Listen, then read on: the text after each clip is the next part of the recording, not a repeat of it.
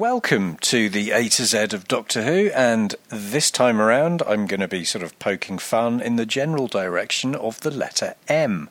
I'm Iain Martin, and this is M. Masterchef.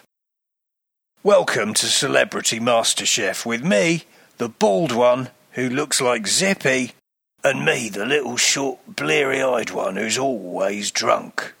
Today we have 6 great competitors all serving us their finest food and bidding to become Celebrity Masterchef. Roger has prepared Imam Bayeldi, a Turkish dish, and it's silky smooth, suave and elegant on the palate. He's served it with a spinach fataya, which has a really dark edge to it. This is great, but I can't help feeling he asked his wife to do it for him. Geoffrey's had a bit of a torrid time. He was preparing a simple roast belly of pork, but I think it's been terribly overdone. It's blackened, it's burnt, it smells acrid, and there's just all bones everywhere. What do you think? I think someone's pissed in my trousers. Anthony has cooked us a poached egg, served with beans on toast, and he's invoiced us for £12 each for this. I can't help noticing the egg is a bit shiny and thin on top, but he's tried to disguise this with a clever weave of bean juice. It's a mean-spirited and tight-fisted effort, and his seasoning just goes way over the top. Eric has cooked us a great big cheeseburger with Thousand Island dressing. Frankly, it's too bloody American, and massively overdressed for the occasion. John has cooked us a burger and some chips, a whole roast chicken, a loaf of bread and some pasta, and served it together in a huge mess. It's hearty, it's wholesome, it's filling, but ultimately it's just a bit too much, and it has just repeated on me. Oh dear. What's Michelle prepared us? Say something rice. Boiled rice with pineapple and strawberry jelly. It's elegant, it's amusing, oddly it works well, but it's just a little bit too crazy for me. So who wins from our lineup of master chefs? The Doctor.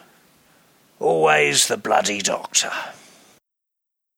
Matrix, the Time Lord Society is the oldest and most scientifically advanced in existence, and their computational matrix, which can be physically penetrated, contains the wisdom of every dead Time Lord, so it must be really sciencey and high-tech and amazing, unless you're inside it trying to murder the Doctor, of course, because the best weapons it can muster are shitty-looking toy trains, blowpipes, piss-poor, quicksandy beaches, which even Colin Baker can survive unscathed.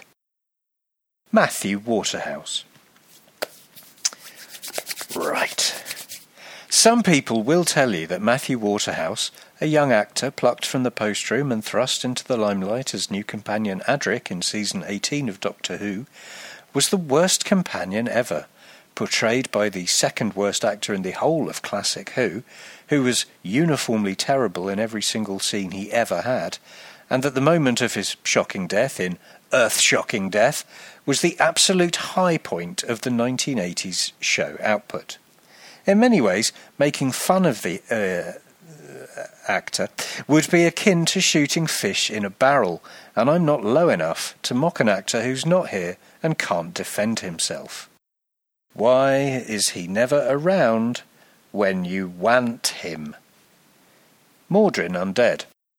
Nowadays, writers on Doctor Who are often given a shopping list full of items to incorporate into their stories. For example, dinosaurs, spaceships, or dinosaurs on spaceships.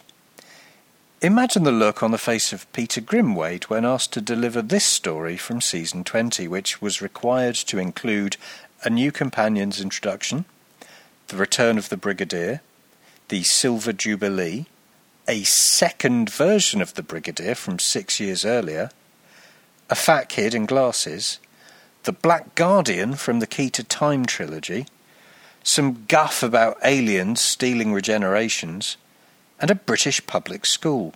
There are some undeniably great moments in this mishmash of a story, but in hindsight you can see why a growing number of viewers were quietly switching off during the 1980s.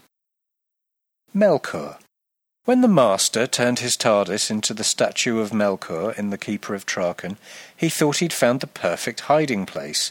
However, the main problem with this funky bit of chameleon circuit mojo is that there could only have been one possible area round the back of Melkur that could have acted as any sort of door, and it was an undignified return for the Doctor's arch-nemesis to have to climb in and out of Melkur's arse every time he needed some milk or a packet of Bensons. McCoy, Sylvester. Born Patrick, Percy, John, Paul, Ringo, George, O'Brien, Bannerhilk, Kent Smith, this Scottish actor chose to work under a far more normal-sounding stage name and came up with Sylvester McCoy. Normal-sounding is not a quality which typifies his performance as the Seventh Doctor, because no one can ever understand a bloody word he says. The McCoy era had almost everything going for it. A new young script editor with a clear vision who amassed a pool of talented writers who breathed new life into the format. In The Doctor and Ace you had a genuinely lovely pair of heroes who enjoyed hanging out together, a rarity in the 1980s, and the various guest stars and supporting cast gave it their all too. From the Candyman to the Destroyer to the Psychic Circus, you had monsters and villains who really belonged in the universe we were all exploring, and in the Dark Doctor trope you had the beginnings of a really exciting new take on the central character. The only thing missing from the McCoy era, sadly, was an audience. Michael Grade. What Moffat, Peter. The actor Peter Moffat wanted a more exciting and dynamic stage name and chose the distinctive and memorable Peter Davison. Davison portrayed the Fifth Doctor, and for many people of my age and fighting weight, Davison was our Doctor. Perfect for kids as he charged breathlessly about the place, getting increasingly cross as things inevitably went wrong for him. The Fifth Doctor's companions were a motley crew comprising a stowaway who wasn't very good, a shouty Australian feminist with cracking legs, a sweet but dull sciencey one, a shifty redhead, and finally Perry, a nasal American who somehow made viewers across the land suddenly pay extremely close attention whenever she was on screen. Davison's Doctor, modelled on the idea of a younger William Hartnell, could be moody and petulant, although always brave and heroic. For 3 glorious seasons of my childhood he blazed across the screen, with the best version of the theme music and everything, but now he's mostly remembered for the decorative vegetable, playing cricket, and the fucking Merkur. Moffat, Stephen. Stephen Moffat is one of the greatest minds to have ever worked on Doctor Who. For sheer inventiveness he's up there with Douglas Adams and Robert Holmes, and for his work on coupling alone he demonstrated he's world-class in the pantheon of television writers. Detracted by many thick people for being too clever, his seasons of the show have been innovative, exciting, unpredictable, and turned the show into a global success with Matt Smith. That said, some people maintain he should have left when Smith did, and that he only stayed on against his will because there was no one else to take the show over and he didn't want Mark Gatiss to get his hands on it. They cite Series 7 for being a bit forgettable, and Series 9 for being impenetrable, and lots of progressive, intelligent and forward-looking Who fans puke every time they're reminded that the Master is currently a woman.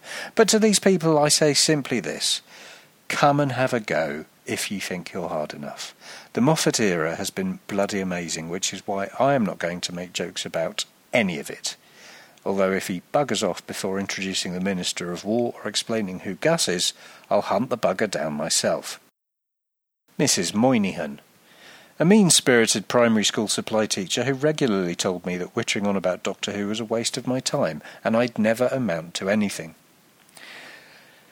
Just because she was to be proven correct doesn't mean she wasn't a hateful cow.